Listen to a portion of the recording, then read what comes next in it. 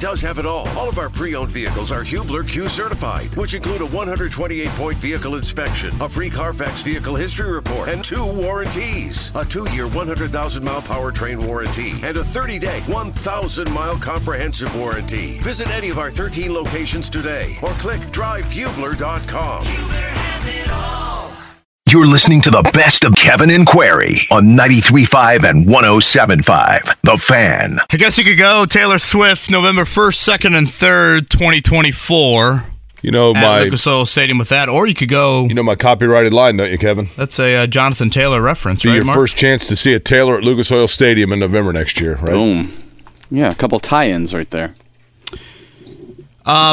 Michael Pittman yesterday met the media. First time Pittman has chatted since report day, so that would have been last Tuesday. For the most part, and I would say honestly, probably every answer Pittman has given related to his contract situation, which for those unfamiliar, it's the same exact timeline as Taylor. They both were taken in the second round in 2020, so they both have 4-year deals, both going into that final year of their contract. Pittman has been very much in taking whatever the high road. You know, I'm not worried about it. I'll get paid when I get paid. Those sorts of answers.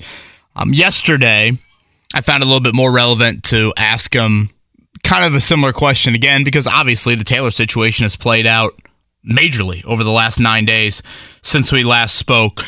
Mark, will you cue up? This is Michael Pittman. The first question on if he expects to play without a contract extension this year, and then the follow-up on if he would like one.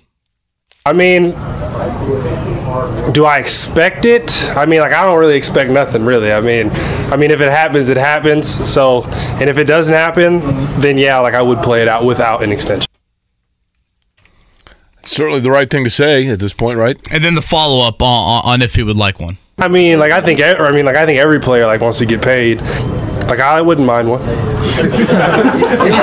Michael Pittman with a little crack of a smile there after the final comment. I think he was a little confused by, I actually asked him that first question. I didn't necessarily, maybe I should have worded the question better. I didn't ask it with the thought of, like, would he hold out? No. I mean, there's no way Michael Pittman would hold out. But, Jake, I tweeted out those quotes. I was a little surprised by the magnitude in which those quotes blew up, and basically the common tone was, that's how you handle it. Jonathan Taylor isn't handling it anywhere near that. I've completely changed my tune, and let me tell you where I was wrong regarding Jonathan Taylor. I reserve the right to change my tune back again because these things are fluid. However, in the beginning, I remember saying, I'm like, look, in the end, I'll bet Jonathan Taylor, they end up coming with some agreement, and he ends up playing and having a decent statistical year, and we'll look back and be like, oh, yeah, we forgot about that. That's what I said, like, probably a week ago, Kevin. I think we're past that.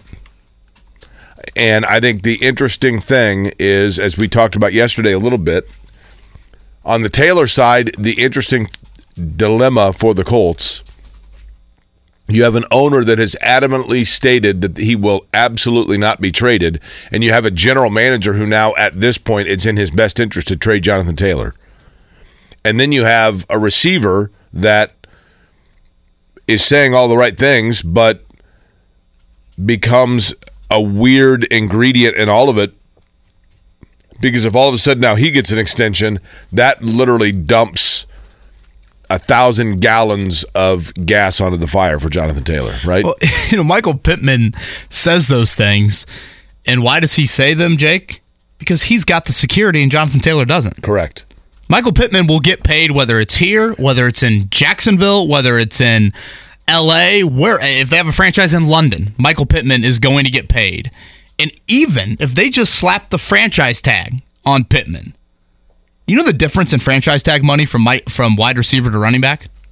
Yeah, I mean, the franchise tag next year for a wideout, let's start running back. For a running back, it's projected at $13 million.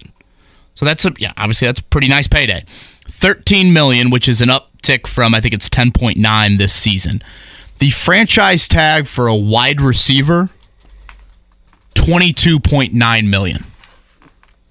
I mean, Pittman's got to know, number one. Yeah, that's the thing. Michael Pittman, just with the franchise tag, which players hate, the franchise tag, Michael Pittman would earn $10 million more than Jonathan Taylor if both of them, obviously they both can't get the franchise tag, but if both of them got it next year. They just have totally different job security. Yeah. They're in two different just atmospheres on how the NFL views their respective positions. Because, Jake, it's not like you can argue. I mean, Jonathan Taylor has easily been the better player through the first 3 years of their respective careers. If you were basing this strictly off of paying what they've done, you would obviously pay Taylor much more handsomely than you would Pittman. But given the positions they play, of course Michael Pittman is going to take the higher road. Of course he's going to feel better about this. Taylor's the one that, again, I think understandably feels a bit slighted based off the past precedent of this franchise. I think Taylor should feel slighted based on the position he plays. I mean, just in general, the position, right? I mean, receiver is a more prioritized position, and in particular, anybody should know that when you are running with a brand new quarterback, you've got to know that the receiver is the most important position, period, right? Another thing I was thinking about with Taylor yesterday, Jake, was this. 2 years ago, Jonathan Taylor had the greatest running back season in the 70-year history of the Colts. Jake, you know this better than anyone. Colts have had some pretty good running backs in the history of their franchise. What, 4 Hall of Famers? And Edgerrin and Falk and Dickerson and going back to Lenny Moore. Yeah.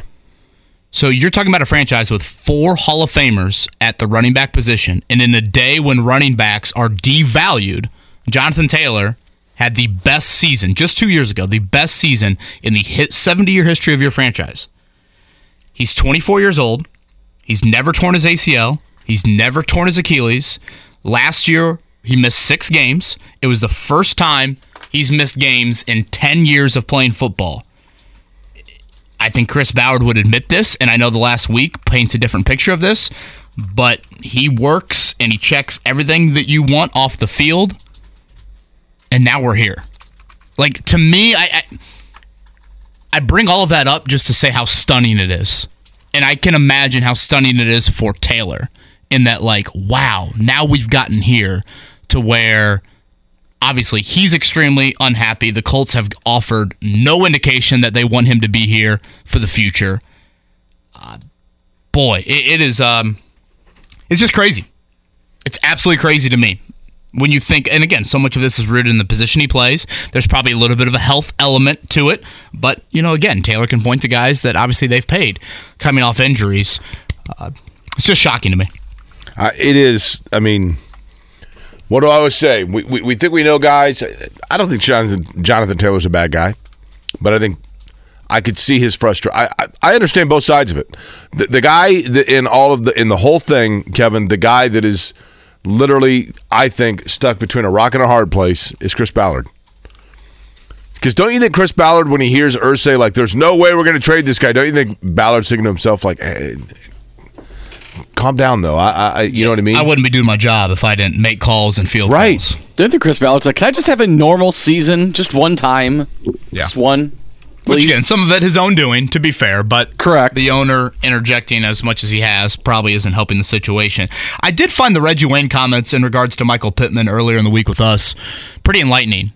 I asked Reggie the question of, like, okay, what trait of a wideout in your current wide receiver room would you want in your own game? And obviously Reggie's a Hall of Famer, so it's not like he needed much. But when he talked specifically about Pittman, he just gushed about the work ethic of Pittman and how he's wired. And Jake, you have interviewed umpteenth coaches in your career.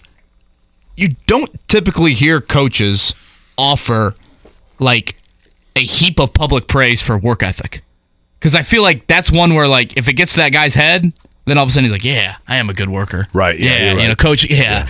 Well, I got them fooled, right? For Reggie to say that, I think resonates, at least for me, because I think Reggie worked like no other as well. And as I've said for the past week or so in relation to Pittman, I would be doing everything I can if I'm the Colts to extend him, to get him under contract moving forward, because you've got to make sure that at least there is something in that cupboard. And I know people are going to be irate when they see the contract that Michael Pittman gets based off the production he's had in the last 3 years. I'd argue it's been pretty awful quarterback play he's had to deal with.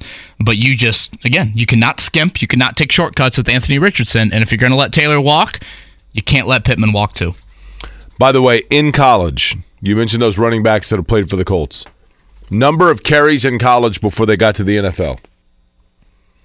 Marshall Faulk, 766 carries in college. Eric Dickerson, 790 carries in college. Edgerrin James, 497 carries in college. Oh, Taylor's got to be close to, 900? Jonathan Taylor, 926. Yeah. In 3 years, right? And you wonder if that doesn't also weigh into their thought process of when does the breakdown begin? Because it happens to all of them. It happened with the Colts with Eric Dickerson before their very eyes. It did not with, obviously, Marshall Faulk. And Edgerrin James, that was more probably a salary deal. Yeah, I know we got to get to Rake, but I've always been torn on the debate with Taylor of could he be different than the other running backs? Understood. He is a guy that is so in tune with his body. There are exceptions to every rule, Kevin, but life typically is based upon living by the rule and not the exception. That's totally fair, and obviously I think that's where the Colts are coming from with this situation. All right, Greg Rakestraw is going to join us next, as I said, to kind of lead off the show. Could it be Rake that gets our next answer in regards to Jonathan Taylor? We'll explain more coming up with him on the other side. Kevin and Query here.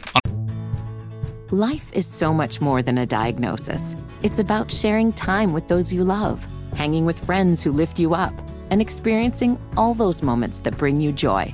All hits, no skips. Learn more about Kisqali Ribociclib 200 milligrams at KISQALI.com and talk to your doctor to see if Kisqali is right for you. So long live singing to the oldies, jamming out to something new, and everything in between. Friday. All right, let's head to the Payless Liquors hotline. You hear him pretty much every Friday with us at this time. He's Greg Rakestraw, and this time next week he'll be packing his bags to head to Buffalo for the preseason opener. Rake, I wanted to begin with this. I was mentioning throughout the first hour of the show, I think you might hold the cards to our next Jonathan Taylor answer. I feel like it's an annual tradition for the owner to slide into the broadcast booth with you and Rick Venturi at some point during the preseason slate of games. You guys are doing next Saturday and then the Saturday after, just the first two preseason games. So that would be, again, at Buffalo next Saturday and then home to Chicago the Saturday after that. Do you think there's a little truth to my thought here of the next time we hear from an Irsay, Ballard, maybe even a Taylor and get an answer on things, it could be with you? That is a distinct possibility. We have not had those discussions yet, but typically Jim joins us for the if it's two preseason home games. The first one, since it's just one, I would imagine there will be a second or third quarter visit from Mr. Irsay coming up on August the 19th, but that has not been officially confirmed to me just yet.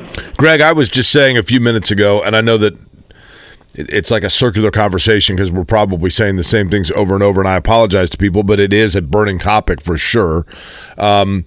I think I was wrong. I think in the beginning I thought, you know what, I've seen a lot of these kinds of like pre-camp, rumblings of holdout or malcontented player, and these things always work themselves out.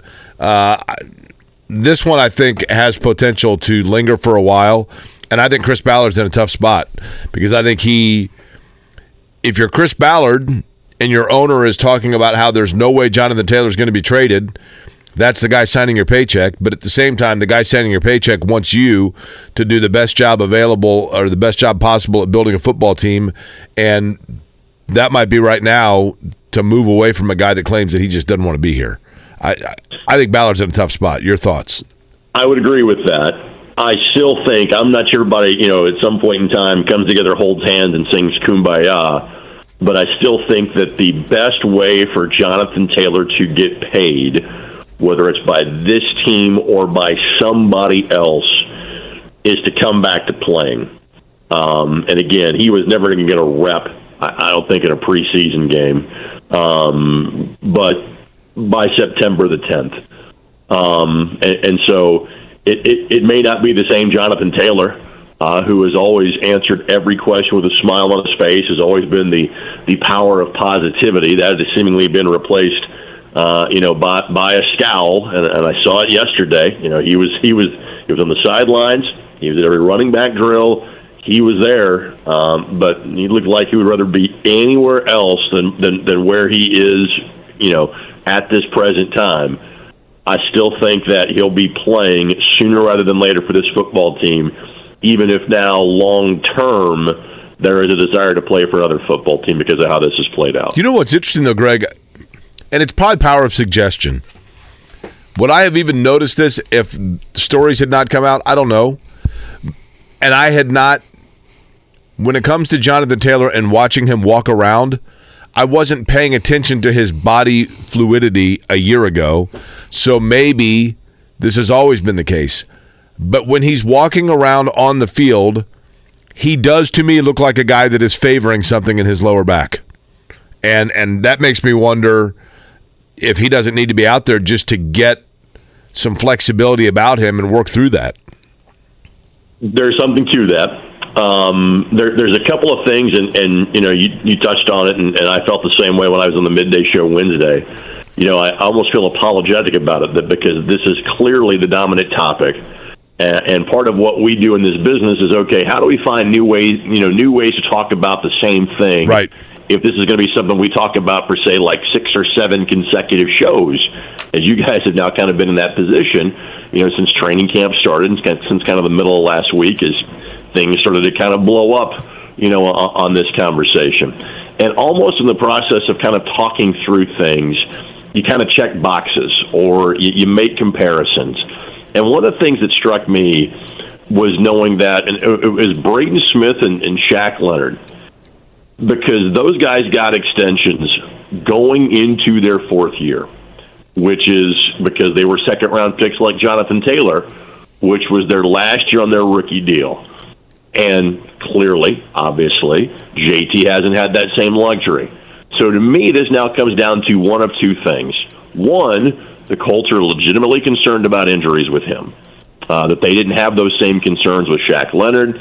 Obviously, those things didn't as soon as that extension happened, and they didn't have that same concern about Braden Smith. So either, it could be both these things are true, but either there's legitimate injury concern, and that's why the Colts have pumped the brakes on having those contract extensions. Or two, the Colts are now taking the positions at which they are paying people a little bit more seriously. It has always been, we're going to pay our best players. Don't care if it's a running back, don't care if it's a left guard, don't care if it's a linebacker, positions where guys aren't getting as much bank as others do in the National Football League. So to me, it now comes down to one of those two things. And so, Jake, I bring that up because you're talking about, hey, just kind of watching him walk, he looks a little bit different. Well, that might be issue number one as to why the Colts have been reluctant to engage in those contract negotiations. Again, Greg Rakestraw is with us. You're going to see him coming up the next couple of Saturdays starting a week from tomorrow. That would be afternoon game in Buffalo, a night game here at Lucas Oil Stadium with Chicago, as he's going to be your TV voice, per usual, here in the preseason for the Colts. Rake, are you starting to make anything of the continued starting reps for Anthony Richardson in practice, or are you still in kind of wait-and-see mode? I'm still kind of wait-and-see mode. Obviously, you and I were out there yesterday, and Shane, when they asked me, we said, hey, it's because he missed Monday. We wanted to give him back-to-back days. So now let's see what Saturday looks like. Let's see what Sunday looks like. And I have been steadfast in that Anthony Richardson will have every opportunity to win this job. And it's his to lose in terms of he has to play his way out or basically demonstrate that he's not ready to play. Because, again, everything is long-term. Everything is kind of, player development mode, I think, largely this year. Give the kid the chance to learn if you think he's able to compete for the job. So I think, obviously, time will tell. If he's getting 1 reps tomorrow, if he's getting the 1 reps on Sunday, now I think we got something. Rick, better chance to start week 1 for the Colts, Anthony Richardson or Jonathan Taylor? Sadly, at this point, I'd say Anthony Richardson. I can't believe we're having this conversation, but it's fair. Well, I mean, one's on the field right now, so that gives him a slight advantage, right? I think you can. It's fair to say that. No, I'd say Anthony Richardson. Okay, so how about this? Better chance to be the starter, to be starting in Week 6, Gardner Minshew or Jonathan Taylor?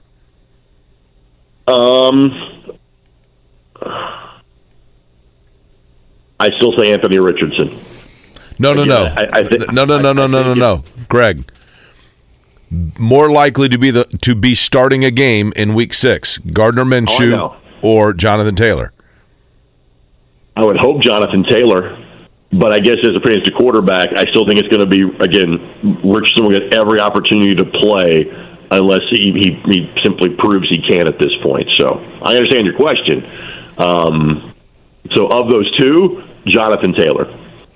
Rake, when you look at the O-line right now, we're 6 practices in of 13, so we're about halfway through. The starting unit, the same group that ended last season, has taken every single starting rep. That's over 100 together here through the first 6 practices. Nobody has subbed in or out due to injury, due to performance, due to battle. You look at that as great for continuity, or do you look at that as bad for competition? I look at it as great for continuity. I mean, it's fair to go, okay, is there somebody that could replace someone if needed? But, we've had those problems, in terms of, nobody can, because 2020 was so different, we've all kind of blocked it from our memory. But seemingly there has been some sort of offensive line injury we have talked about, in training camp for at least the last couple of years, if not going beyond that. So in terms of offensive line, I will always lean on continuity. It has been, hey, these are our 5 guys. Let's let them play together. Let's let them see what happens.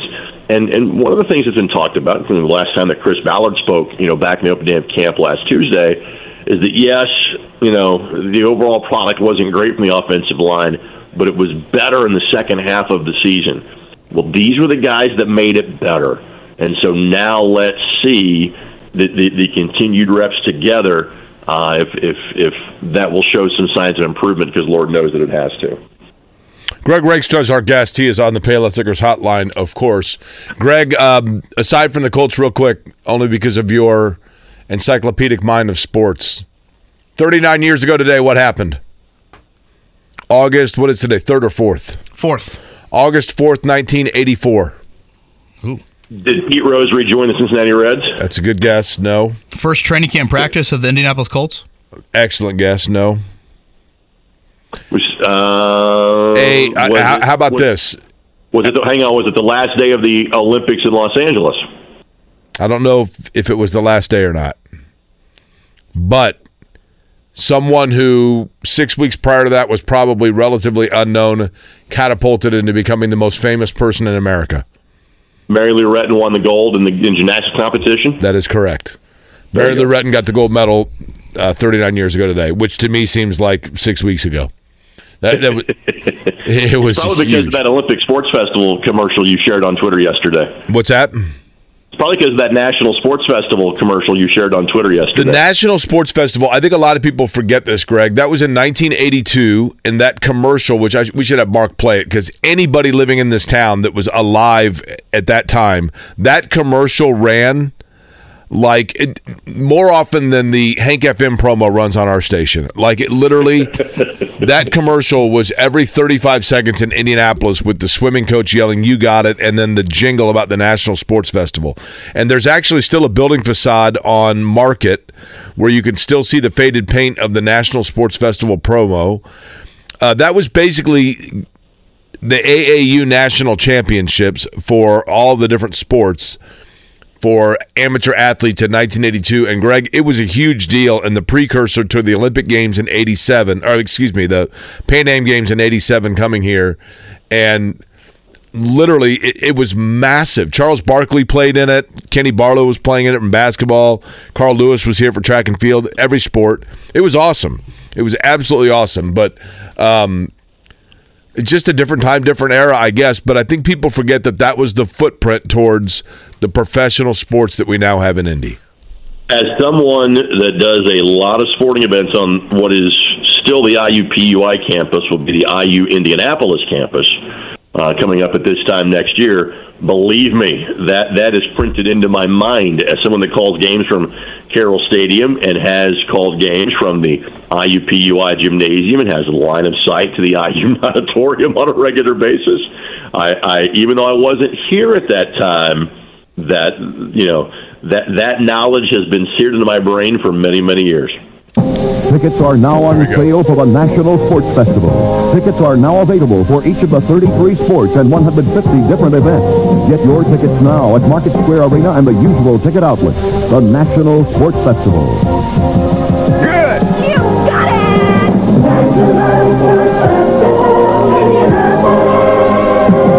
I guarantee you people in the car are like, oh my gosh.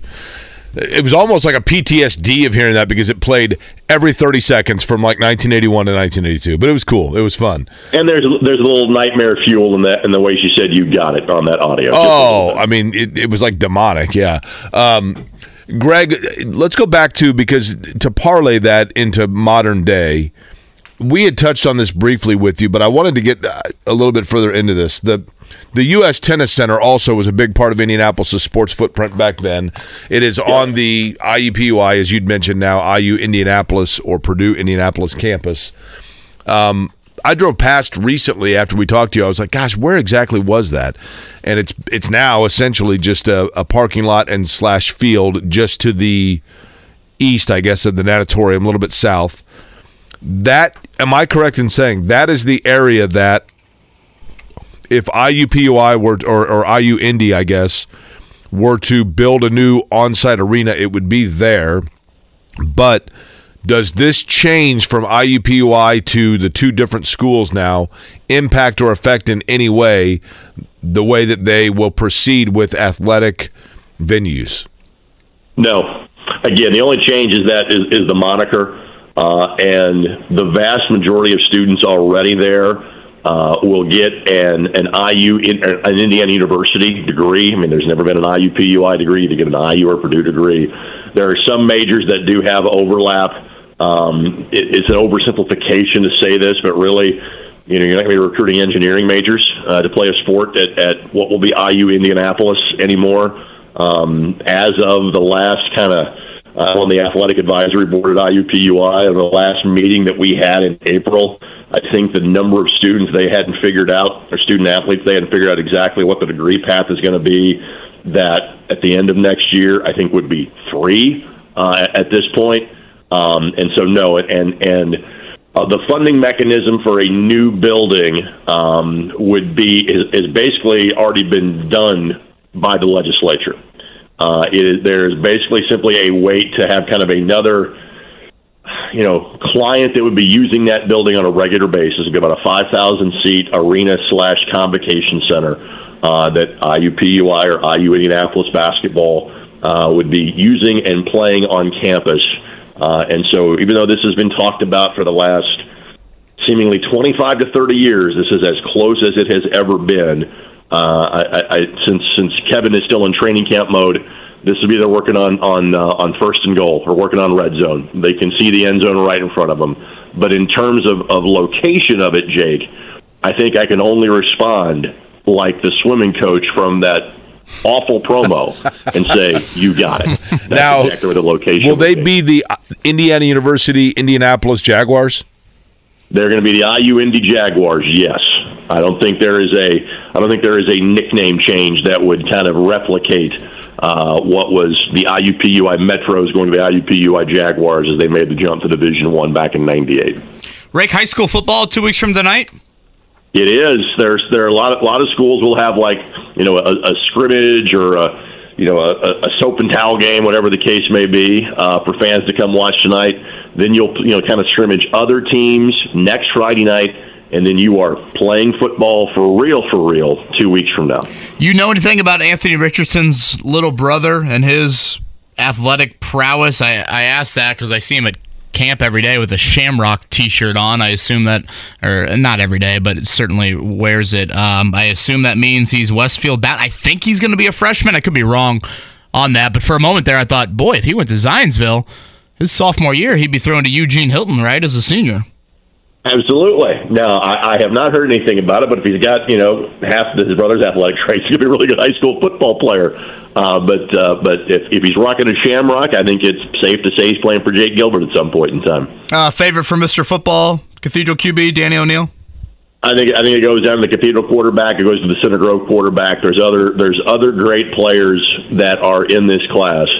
But when you have a chance either to be a quarterback that leads a team to a fourth straight state championship, or you have been a now 3-year starting quarterback and you're a nationally talked about recruit the way Danny O'Neill is, it would take a lot to kind of knock out of those two guys off of that pedestal. Greg Rakestraw with us here, Payless Liquors Hotline. Rake, your agenda this weekend before it's a little NFL-centric coming up the next few weekends? I get my last Friday night off, and again, I love my job, so I'm not complaining about this. But it is my last Friday night off until probably the one before Christmas. Now, I don't have a game next Friday night, but I'm in travel mode getting to Buffalo, so I'm not sure I can consider that one a Friday night off. So get to relax a little bit this weekend. Indy 11 soccer tomorrow night, and then back to training camp on Sunday afternoon.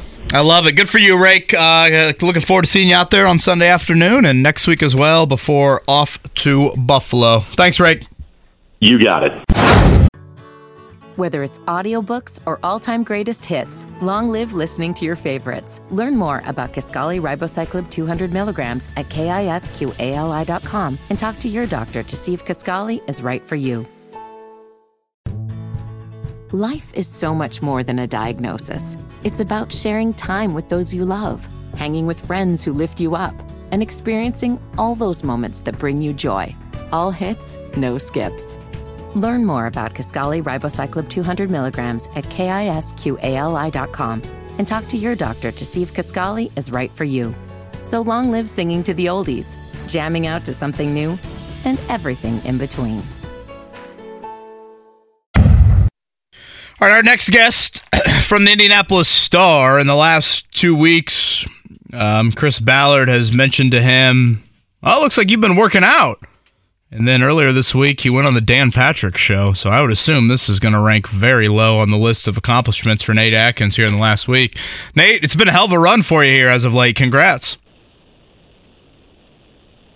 Yeah, I guess you could say that. I just thought that we'd be easing into camp and just obsessing over Anthony Richardson, and instead it's been a weird mix of drama and tension that I don't know if I love. But here we are. I thought you were speechless there for a second. I appreciate the time here on this Friday morning. Again, it's an off day for the Colts. Nate, I threw this question at Greg Rakestraw an hour ago. I'll toss it your way as well.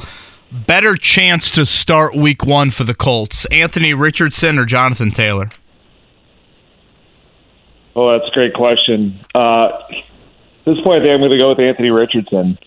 I really believe he's going to start week 1, and the only thing that's going to throw that off is if an injury gets in the way, either obviously if he's injured that week, or I even think if he were to miss 5 practices in camp or something like that, where it just sets him back and it just doesn't feel like it's time to rush it. But you've been out there and you see the progression that they're taking right now, where 3 straight days he's been the first one out there taking the first team reps. The last 2 days it just has ramped up even more from that, and that just has always felt like the timeline they wanted to live on. When they drafted him, and Shane Steichen said he thinks you learn by playing. That's what he went through with Jalen Hurts. Jim Irsay has made it pretty clear that he thinks he should play early on and go through those growing pains. And it just seems like that's, especially with the way that they've built this team, where it's not a year that they're really trying to go for it.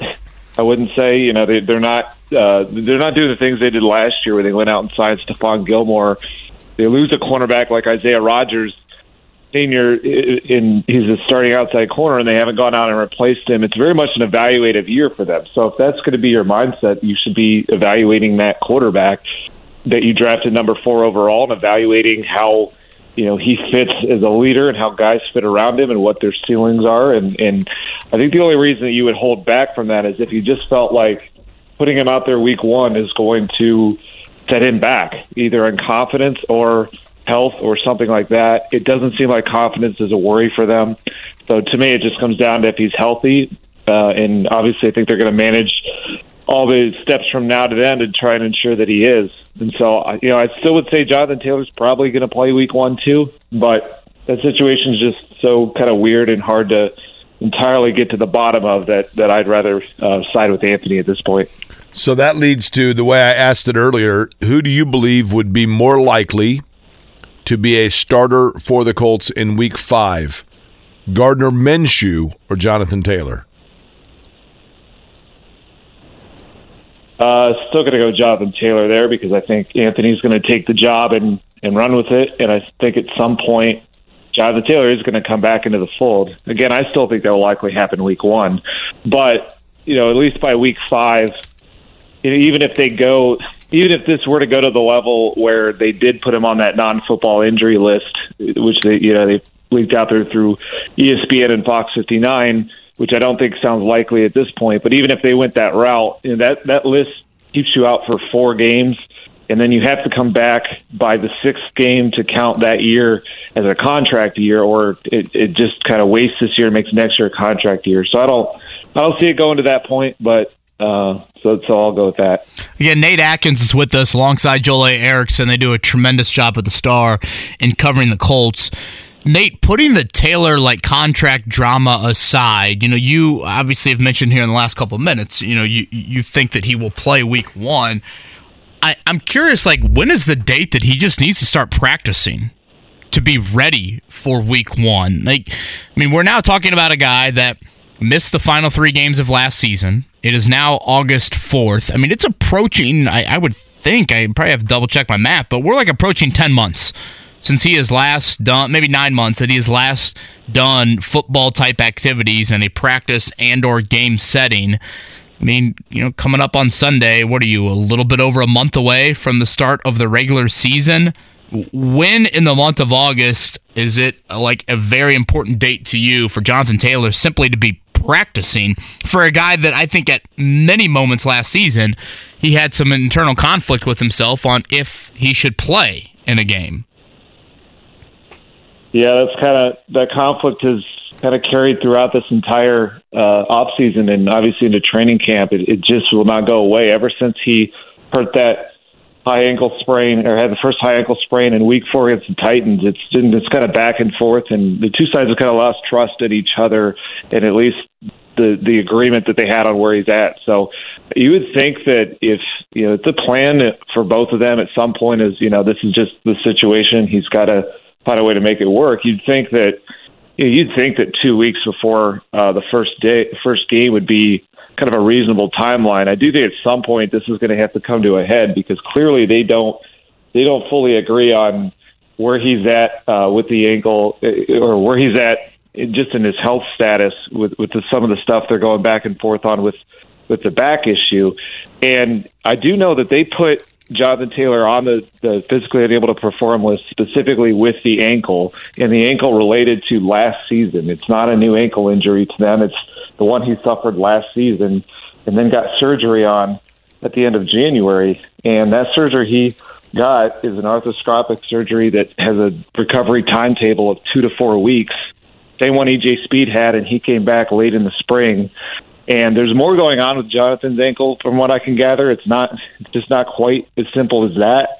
But at some point, when you're 6 months out of that surgery, and there's no new football injury from any of the team settings they've had, there is that, the questions about the back and whether that was something from the non-football level. But, at some point, it's just going to be hard for them for either side to suggest that he can just stay out for this long, to where you get to the end of August and now you're 7 months out of a surgery that was supposed to have a 2 to 4 week recovery timetable. Obviously, the contract's looming out there, and they have to get that part figured out, and whether this just becomes a true holdout. But I do think that at some point he's just going to come back out there, and it'll be probably a little bit awkward, but that's just going to be the reality. Nate, I want to focus on this because we've talked so much about kind of the doom and gloom of the Taylor situation, or just the drama of all of it, that maybe it's unfair that we have bypassed this topic. Tell me a player or players that you have been surprised going into the camp that there wasn't a lot of talk about, or you didn't anticipate, and you thought to yourself, you know what?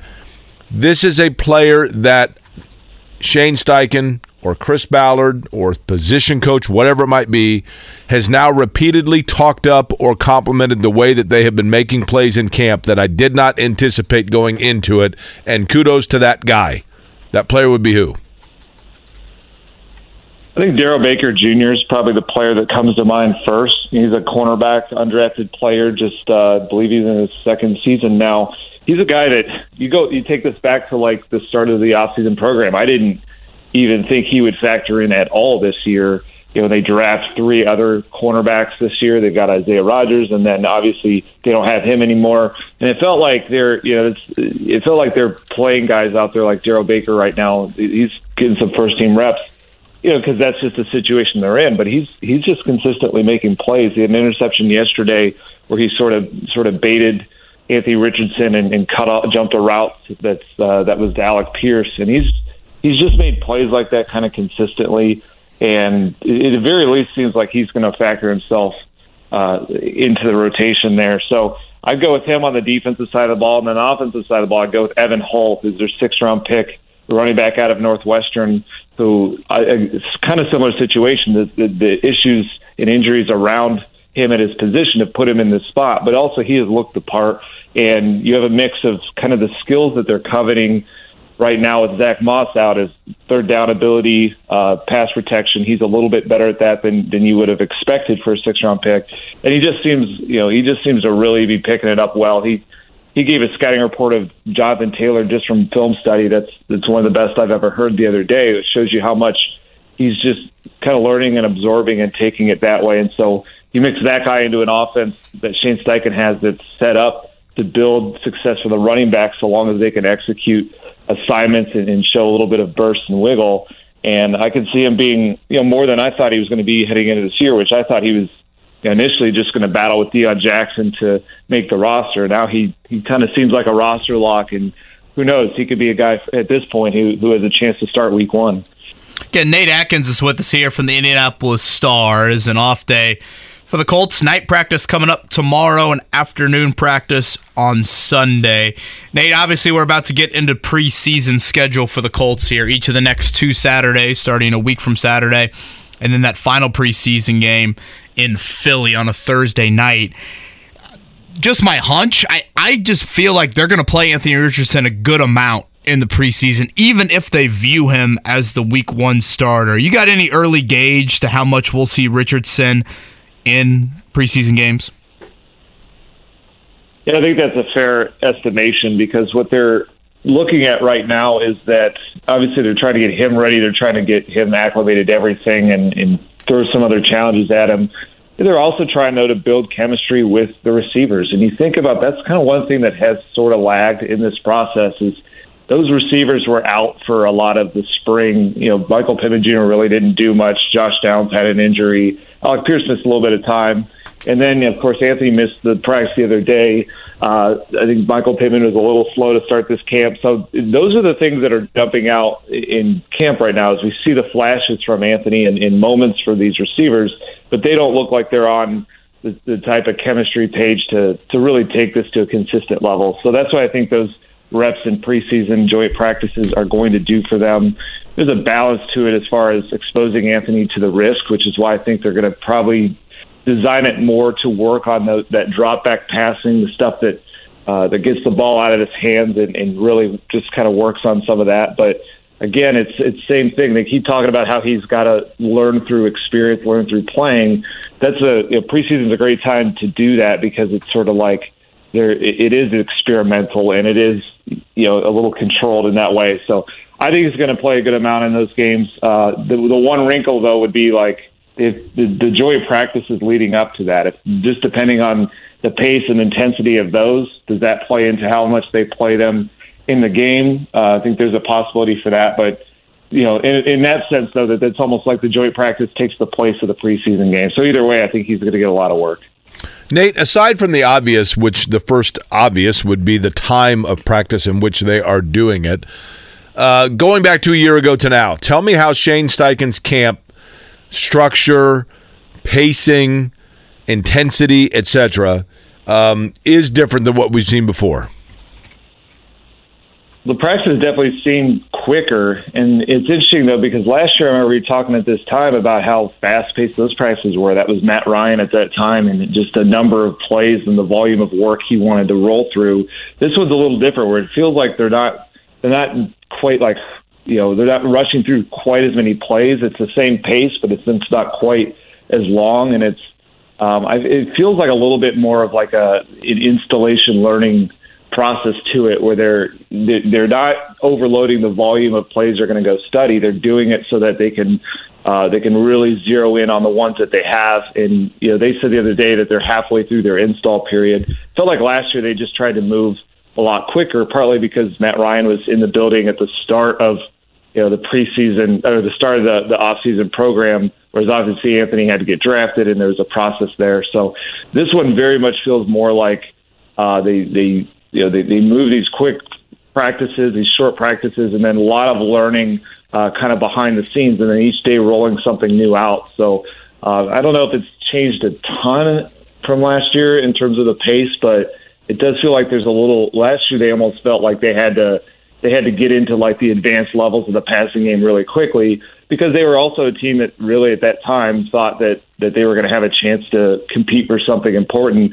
Obviously, that didn't work out, but the attitude last year was very much like, we're on the doorstep here. Let's try to advance this as fast as possible. This year is much more like, let's try and install things at the proper pace and not rush them, because this whole year is going to be about evaluating and learning and growing, and we have 17 games to do that on top of the work we're doing right now. Okay, it's Nate Atkins from the Indianapolis Star. He's with us here on the Payless Liquors hotline. Nate, at the start of camp, Chris Ballard pointed to tight end and cornerback as the two position battles that really stood out to him. You brought up Daryl Baker Jr. earlier. Until guys like Darius Rush, the 5th-round pick, who did return to practice yesterday, and then Juju Brents, the 2nd-round pick, until they start practicing at all and or consistently, I think it's hard to say that there's much of a cornerback competition. Maybe I would change my mind here in a couple weeks, but right now I think it's pretty settled for those top 2 and 3 spots. Tight end, though, I view that as wide open. How are you looking at those two position battles through the first week of camp? Yeah, I think tight end is wide open because they just keep loading up on bodies, and the players that they have, it's just an interesting mix of younger players who don't have a lot of experience but have a different variation of skills. So you have like battles within the group. You've got like guys who are more of that move F tight end mold. Guys like obviously Kylan Granson and I think Will Mallory is going to kind of fit more into that. And then you've got the blocking types, which is Mo Alley Cox and Farrell Brown, and then there's a guy like Drew Ogletree. To me, is sort of like a hybrid between those two things, and it gets to the point where at some point they have to decide how many tight ends they want to keep, and within that, who fits those different roles. And I've been curious to see. I'm pretty sure Drew Ogletree is going to make this team. He's looking good coming back from the injury, and he's a guy that I know Chris Ballard just absolutely loves. And so they have to decide is he far enough along as a blocker to where maybe you don't feel the need to keep as many of those types. That's what I'll be curious to see. Kylan Granson, I think, is going to have to battle with kind of to keep his role, to keep his spot on this team. Will Mallory coming slow off the injury has helped him in that way, but there's still time to go. And the only one that I think is a true lock to not only make it, but to really have a huge or pretty sizable role is Jelani Woods, just based on the fact that he's the highest investment they have for a young player. And I just think he really fits what the athleticism he has. If this year's about bringing the upside out of Anthony Richardson, why not play the tight end prospect who may be the most athletic at his position in history as well? So that's a position that's been very interesting to watch. And I think corner, like you said, it just has to play out a little bit more. I'll be interested to see once Darius Rush gets back, how close is he to doing some of the things that Daryl Baker is doing right now. Juju Brents, it's been unfortunate that he hasn't gotten out there at all yet, because that was the one guy that at that position I would have just penciled in and said, he's going to start from week 1. I thought he was the only rookie who was a lock to start week 1, just based on the situation of the position he was in. So I still kind of think that's true if he can bounce back and get out there and stay healthy. But it's that other outside cornerback spot opposite him that's going to be interesting between Dallas Flowers, Darrell Baker Jr., Darius Rush. Those are probably the three that are going to battle it out. And I'd give the edge to Dallas Flowers still because I think that they've just been high on him for a while here. Chris Ballard brought up how Stephon Gilmore was impressed by him last year, and they have ways to track the athleticism from the kick return abilities that he has and just the confidence he plays with. Seems like something you can be willing to put out there. But yeah, it'll be interesting to see if someone else can kind of rise up there too. Darius Rush is one guy that, Nate, would you agree with this? He's one whose name I seem to hear the most in terms of the OTAs of them being really optimistic about what he can do this year. Yeah, they liked him back in rookie minicamp for sure. He's an interesting player because he's like a lot of guys who draft lately. He hasn't played the position that long. He got to South Carolina as a wide receiver, then made the transition to corner, and he's played a decent amount there, but you could kind of tell he's just still a very athletic player scratching the surface and was thrown in, playing in the SEC. And South Carolina's got a good amount of talent, but certainly was up against it when he'd go against, teams like Georgia, and Alabama and Tennessee and things like that. So he was a guy that they knew needed reps. Just kind of a lot of the guys they drafted in this class were these super athletic players who were kind of scratching the surface, and they wanted to just give him a ton of playing time and see where they go with it. That's where the injuries have been unfortunate for him, is he kind of needs these reps and these competitive moments to be out there right now. But they're still high on what he can do, and that's, they really wanted to start a youth movement with that position, why they drafted three of them, why even though Isaiah Rodgers Sr., when he went out for the year, they didn't really make any kind of corresponding move to that. They want to play these young corners, which tells you everything about how close they think they are this year, because that's not normally a recipe to go out there and win a division title. But the focus is in the process of this year playing out. If they can find a starter like a Darius Rush that they found in the 5th round at a premium position, that's the kind of building block they want to look forward to. And they, you don't know until he's out there, but they believe in his potential for sure. Nate, enjoy a little bit of a hopefully quieter day off. Granted, that hasn't really been the case for the last 10 days or so here of Colts camp, but hopefully it is for you and for everyone out there, and we will see you tomorrow night at Grand Park. Absolutely. Looking forward to a little bit of relaxation and then hopefully a normal practice where we're watching football and not a bus tomorrow. Yeah, last Saturday night it was a bus. Hopefully not the same. Unless Jerome Bettis, I saw his kid visited Notre Dame on a recruiting visit. That's neither here nor there. Nate, thank you for the time. Yeah, thanks for having me.